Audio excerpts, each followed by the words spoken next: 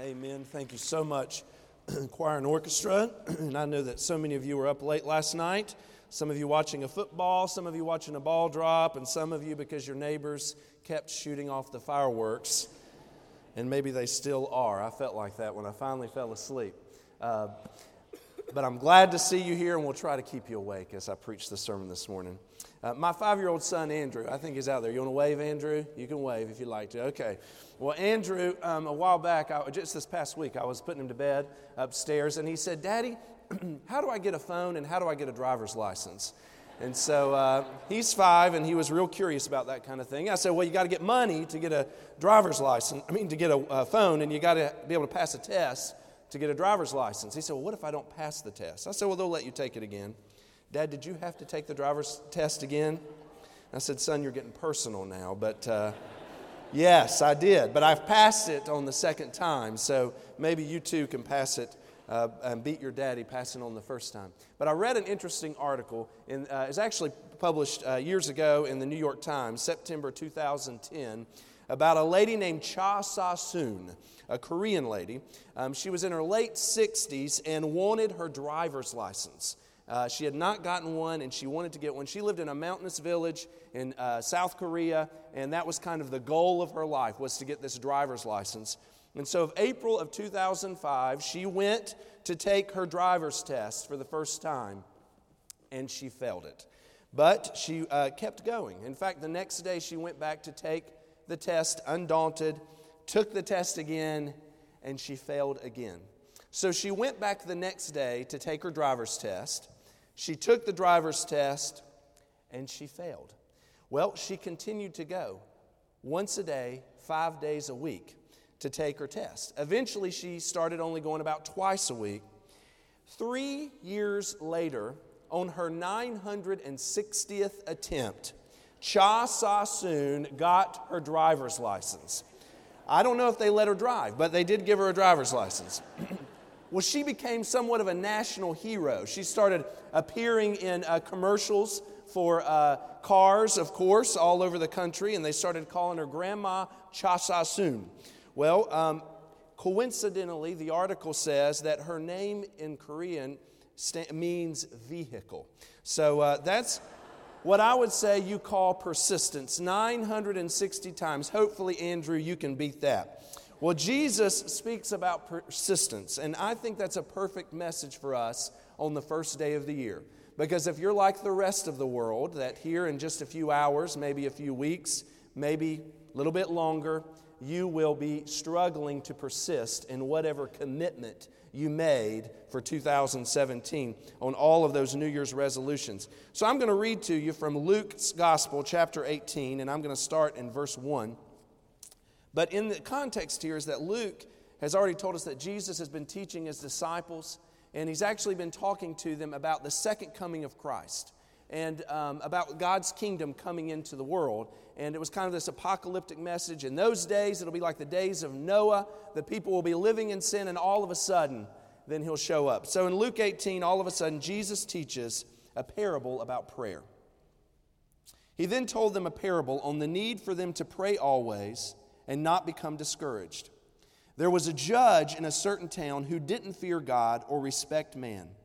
And a widow in that town kept coming to him, saying, "Give me justice against my adversary." For a while he was unwilling, but later he said to himself, "Even though I don't fear God or respect man, yet because this widow keeps pestering me, I will give her justice, so she doesn't wear me out by her persistent coming." Then the Lord said, "Listen to what the unjust judge says.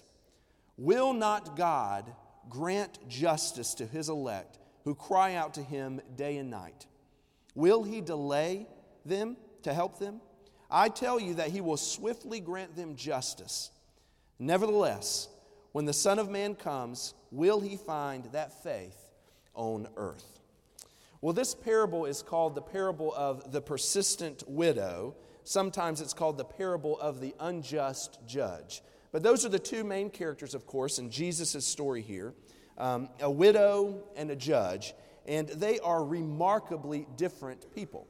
On one hand, we have the judge, and Jesus tells us most about the judge here. He's the primary character, I guess. And the judge is a man. He's a man of power. He's a man of authority. We would imagine he's also a man who's very prosperous, okay?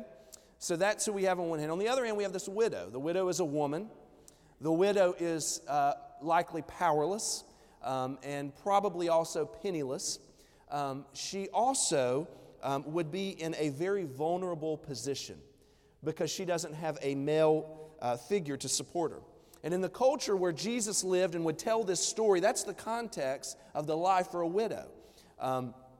This widow, she wouldn't be assumed that this woman could inherit her husband's property or his possessions. She was in a very vulnerable position. And so they're assumed things in our culture, but in that culture, you would assume that she was probably going to be taken advantage of.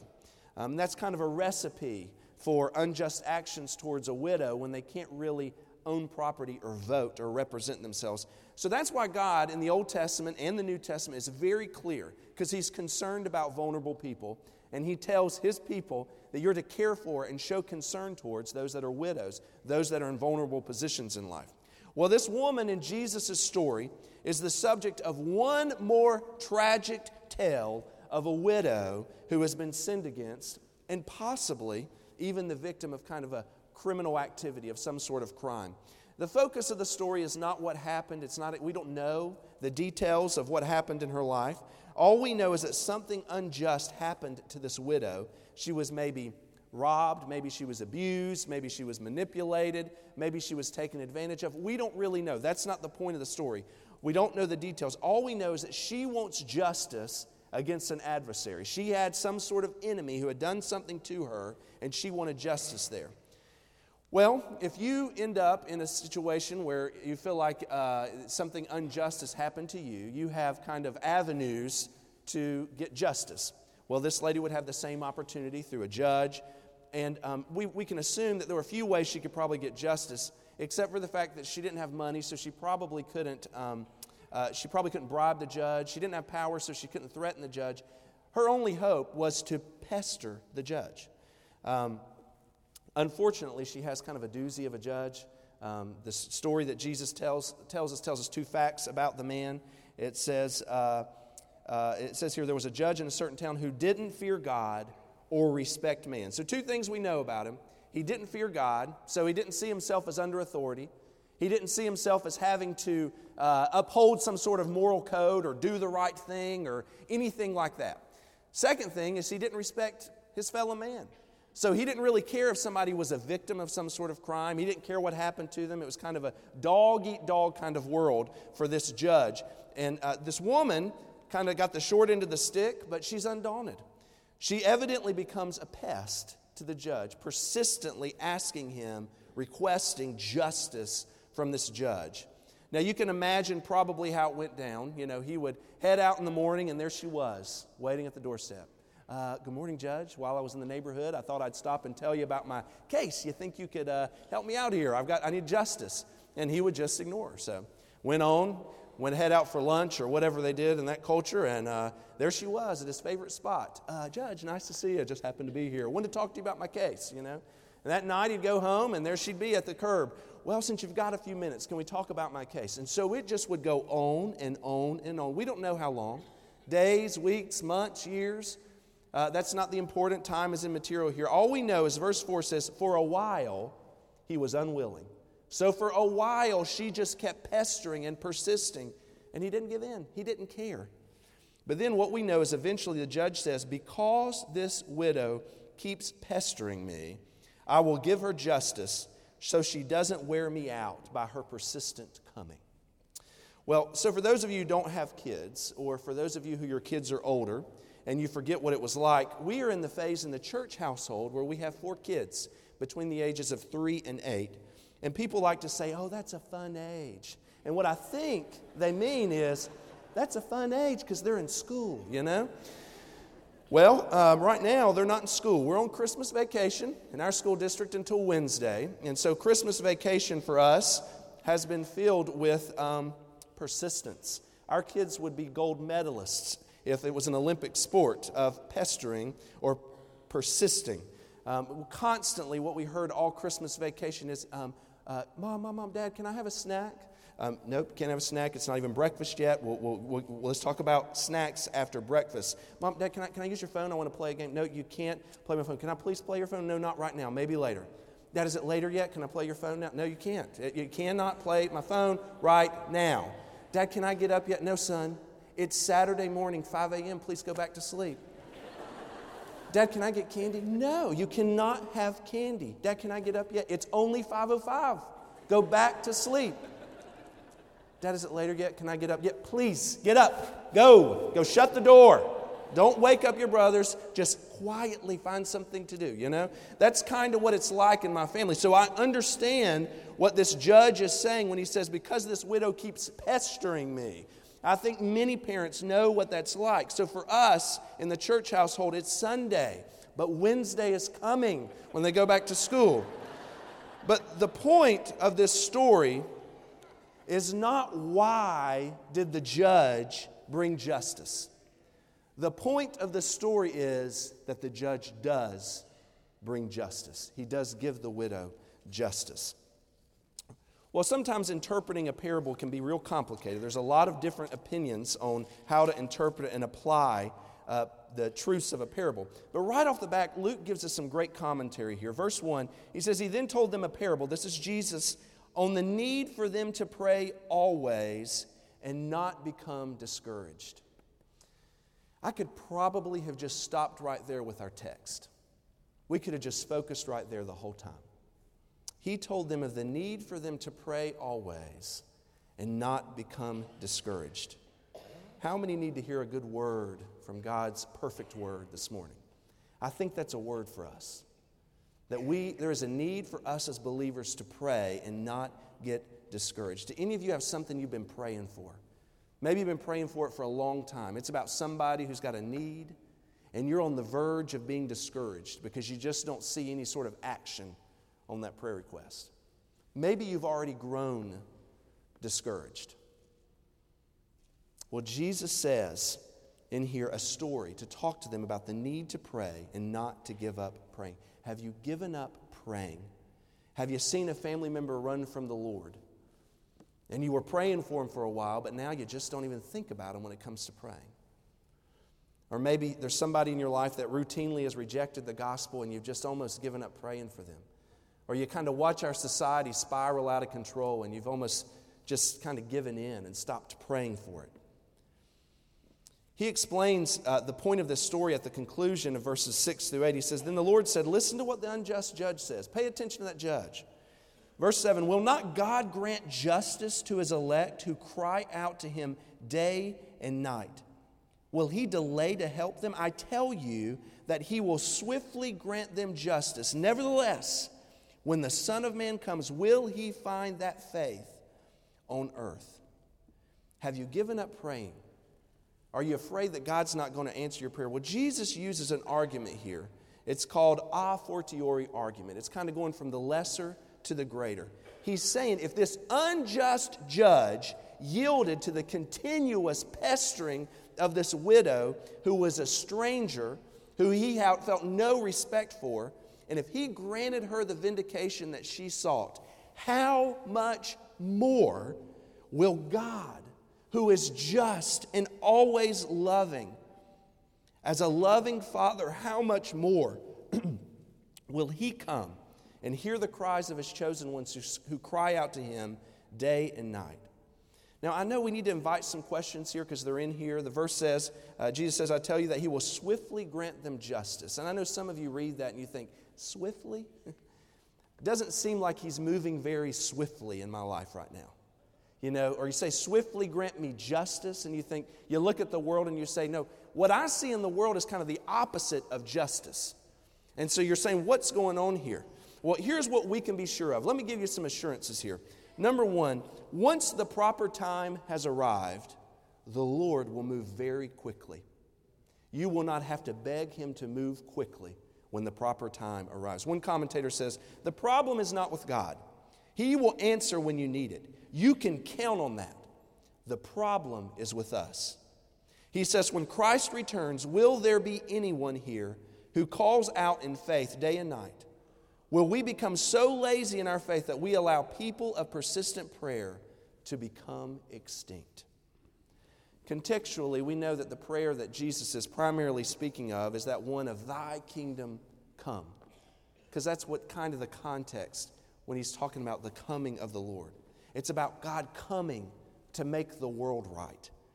Will believers be faithful in praying that prayer when Jesus comes back? Will he find believers praying that prayer? Or will we have given up believing that Jesus is actually going to return? That Jesus is actually going to come and make things right? Will we give up believing that and give up praying that? Jesus' point is, may it not be so. When you pray, you're communicating with your Heavenly Father who loves you dearly. Don't give up. Be persistent as you pray to Him. I think one of the primary challenges for us in understanding this parable is because we just assume we all understand what prayer is about, right? We've been hearing about prayer since we were in the preschool department of Sunday school. We know what prayer is. But I'm afraid we haven't matured beyond what we heard as a child when it comes to prayer. And our prayers have been reduced to praying before meals, praying before we go to bed, maybe praying for somebody when they're sick. Well, so let's visit this idea of prayer. What exactly is Jesus speaking about here? Prayer, simply put, is this. It is talking to God. So we have His Word where we can hear His voice. We know what He has to say about us praying and not growing discouraged. And then in prayer, we get to communicate to Him. We get to talk to God and share with Him what's on our heart, to make requests of Him, to just kind of open up ourselves to Him. That's what prayer is. Jesus uses this widow as an example of how we're to pray. He says you're to pray with persistence. And I feel compelled to preach on this today because, frankly, I think we've just lost it when it comes to praying persistent prayers. Luke records another parable where he kind of talks about what that's like. Actually, in Luke 11, just a few chapters before that, verse 5, Jesus also said to them, suppose one of you has a friend and goes to him at midnight and says to him, friend, lend me 3 loaves of bread because a friend of mine on a journey has come to me and I don't have anything to offer him. Then he will answer from inside and say, don't bother me. The door is already locked and my children and I have gone to bed. I can't get up to give you anything. Jesus says, I tell you, even though he won't get up to give him anything because he is a friend, yet because of his friend's persistence, he will get up and give him as much as he needs. Jesus says, so I say to you, keep asking and it will be given to you. Keep searching and you will find. Keep knocking and the door will be opened to you. Jesus says we're to pray with persistence. We should knock and we should just keep on knocking.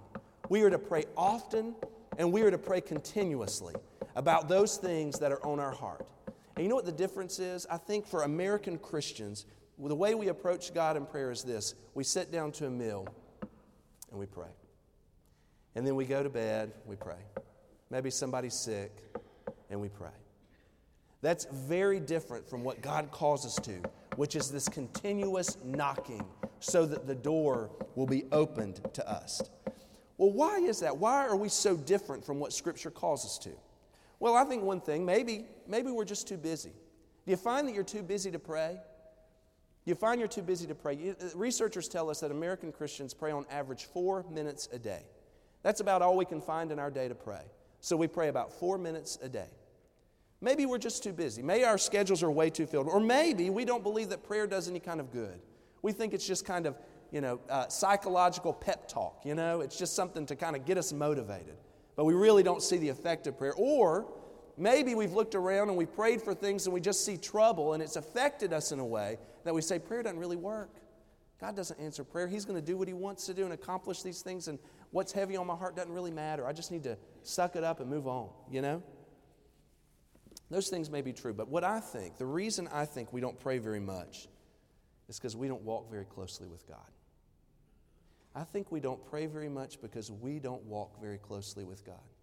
I can tell you who's close to you in your life based on who you talk to most often. Who you want to call, who you want to text, who you want to like their comment on Facebook.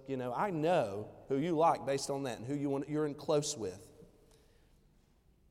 And if you're not in communication with God, then how could you make an argument that you're walking closely with Him?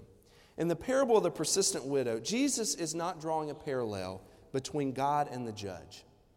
I think that's what we read that. The judge is the main character. We've heard God referred to as a judge, so we're like, God's kind of, all He is gets annoyed, and that's why He answers. God, He's not drawing a parallel between God and the judge.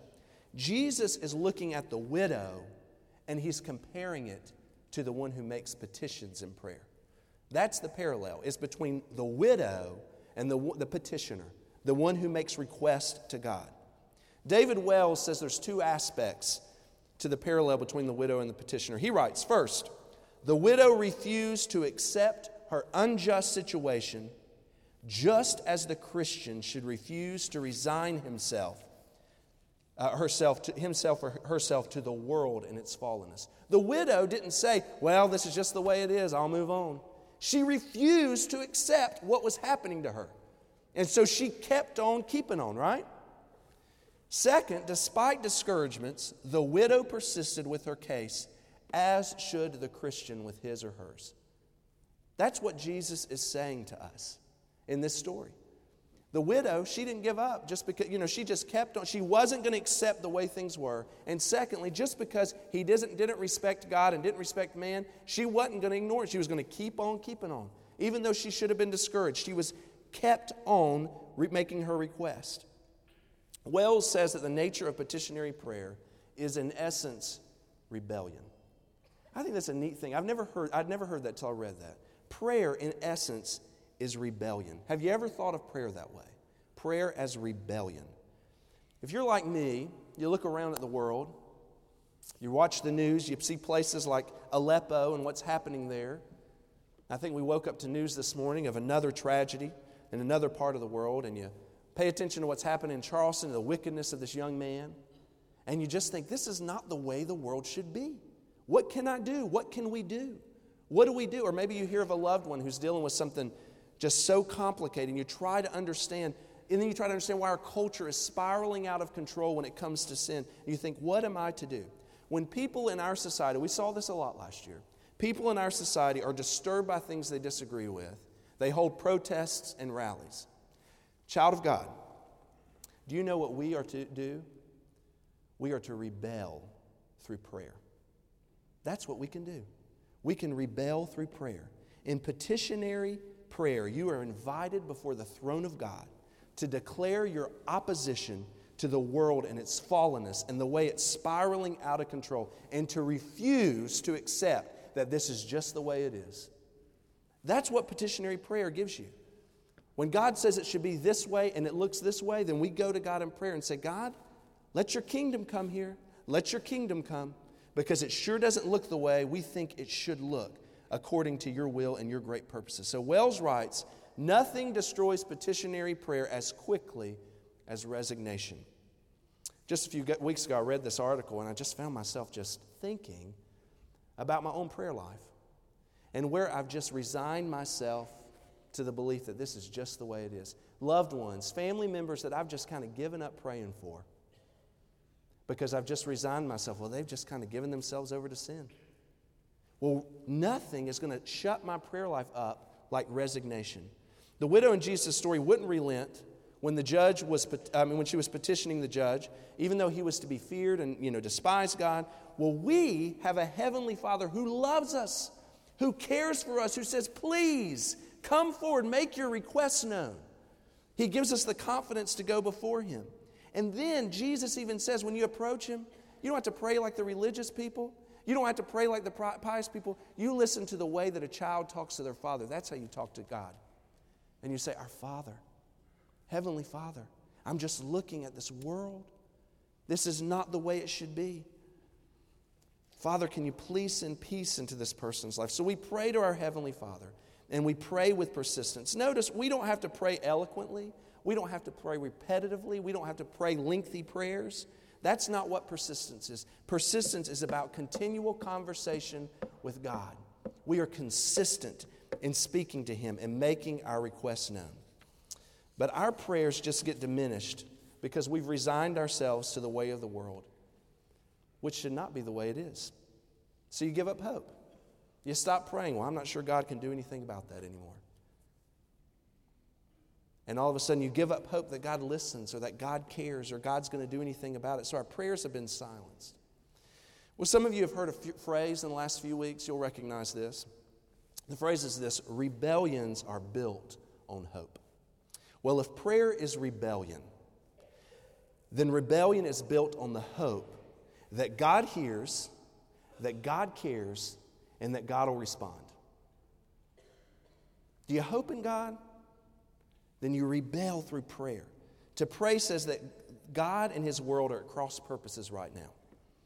But if we grow discouraged, or we lose heart, or we grow faint, that's to act like that they're not, that the way of the world is the way it should be. Unlike the widow, we find it really easy to come to terms with injustice in our world. It's just the way it is. Not because we're unaware, but because we feel powerless to change. So let me try to draw some application for us. It's January 1st. It's the day of resolutions. There's no power in January 1st. It's just all our attention is on the fact that we've got a clean slate in front of us. And so a lot of people are going to make resolutions. Some of you are going to up that membership at the Family Life Center. Some of you are going to, decide to stick to that diet for a couple days. It's maybe a couple hours. Some of you are going to make all kinds of decisions about what you're going to do with your life. Can I just ask you that today, the first day of the year, why don't you say, God, as a child of yours, living in this world, what is it that you want me to do this year? And you turn to God as a child of God, as a little outpost of heaven right here in your family, in your workplace, in your school environment, wherever you are, wherever you do business. God, what do you want me to do? Some of you need to pick up the Bible and you need to start having daily habits where you're in the Word. But can I ask us this? Let's make a resolution as a church. In 2017, let's resolve to pray and not grow discouraged. I think that's the word for us for today. Maybe there's something you stop praying for, pick it up. You start hammering away. You start pounding away at the throne of God for that. In 2017, you take that request before the Lord and you say, God, would you bring your kingdom to bear in this situation? Pray and do not become discouraged. And I'm going to give you two things that I was thinking about. It's like, okay, what could we pray this year that might just really change us to become more like Him? I'm going to give you two things that I thought about. Number one is this: would you pray this year, God, would you give me your eyes to see other people? I think we go through this world and we just see people as somebody else, and we fail to see them the way that God sees them. If we saw people the way that God sees them, we would know they are deeply loved and cared for so much that God would send His Son to die on the cross for them. So as you're talking to these people, God, give me your eyes so I can see and care for them and treat them in a way that you would want me to treat them. And not only that, if you see them with God's eyes, then all of a sudden, you're going to be really concerned about their eternal destination. And so the second prayer is this: God, give me opportunities to share the hope that's within me.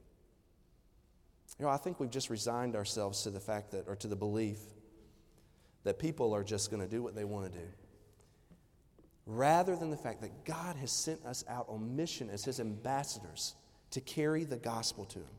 So let's start praying those prayers this year. Now, let me point out something from this passage that really stood out to me. When we pray, very often we say, people will say that God doesn't answer prayers because I still haven't got what I asked for, Some people went through Christmas and they said, I didn't get what I asked for one more time, So we pray and we say, God doesn't hear us because I don't get what I asked for. Did you notice here in verse 5, it says, yet because the widow kept pestering me, I will give her justice. He doesn't say, I'll give her what she wants. He gives her justice. Now, that's what she wanted. But it was justice. Sometimes we may not get exactly what we ask for, but God knows how to give us exactly what we need. Now, as I said before, the judge is not meant to serve as a parallel figure to God. Let me give you the good news. The judge is, even though he's unjust and unloving, we don't get the judge of Luke 18 over our lives. We get the true and better judge. We get Jesus. God gives us what we need even when we don't know what to ask for. Scripture says, while we were yet sinners, Christ died for us. When we didn't even know we needed a Savior, Jesus went to the cross and carried our sins. So if you've never responded to that before, let me tell you, You can get your prayers right, but you got to get that prayer right first. In 2017, first day, like that guy was baptized today, what an unbelievable testimony that was. Maybe that needs to be your testimony today, that I'm today going to give my life to Jesus. Our Father in God, we thank you so much that we have this opportunity to come here together, to worship you, to celebrate a risen Savior. God, and we thank you that you've given us an invitation to come before you in prayer. God, let us not grow weary or grow faint or grow discouraged in our prayers. But in 2017, let us persist with petitionary prayers. It's in Christ's name we pray. Amen. Now we're going to have an invitation. Some of you need to respond to the gospel. We have people who would love to show you from God's Word how you can do that. Some of you need to make a decision about joining the church today. Some of you may just need to make a commitment of, God, I'm going to live for you this year. And as part of that, I'm going to start praying as you've called me to pray. So I'm going to invite you to stand.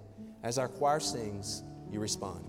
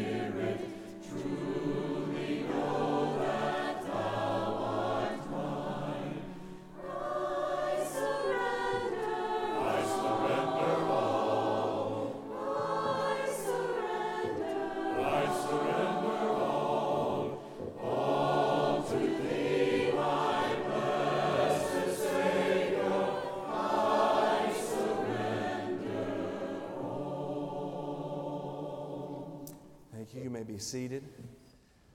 So glad that y'all were here this morning. Just a couple things I want to let you know about. First of all, this Wednesday our programs kick back off, so we will have our Wednesday night dinner along with prayer meeting, programs for children and students, choir, rehearsals, everything. So that starts this Wednesday. And then next Sunday, we will kick off our Sunday evening programs. You can check out the bulletin or the website to learn more about that. We also, for those of you who have kids in the student ministry, there's a parent rally this Friday. You can still RSVP to be at the parent rally. You can do that. There's information in the bulletin or on the website of how to do that as well.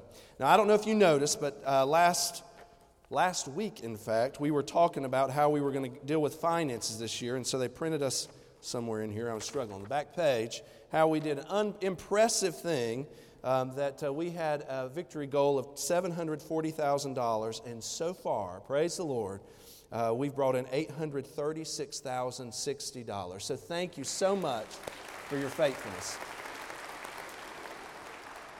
Now, the pastor right now is in Israel, and I thought we should call him and let him know how we did financially.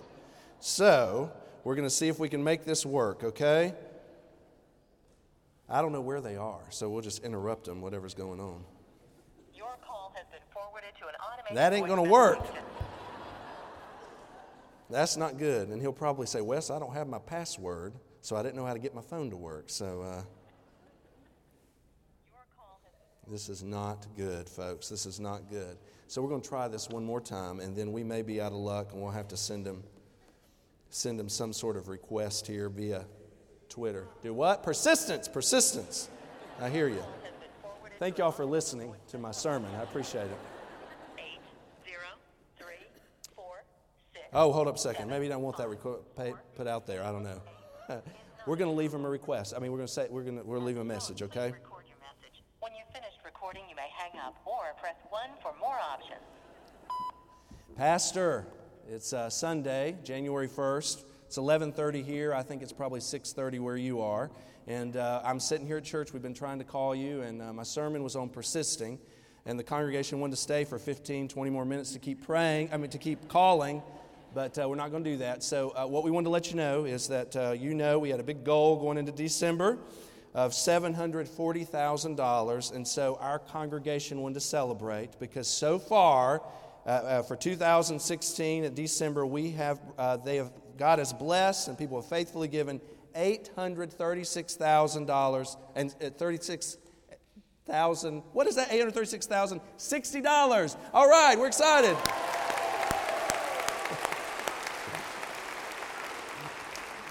We don't know where you are or what you're looking at, but we're praying for you and everybody that's with you. And next time, don't turn your phone off so we can call you. Appreciate it. Bye-bye.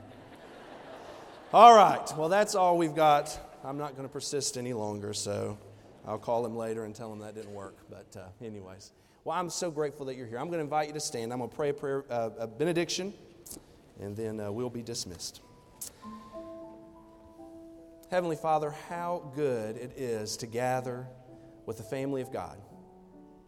Father, let us be faithful in that this year as we just continually celebrate you and what you're doing in our life and what you're doing in our world. Father, help us to be salt and light in 2017. It's in Christ's name we pray.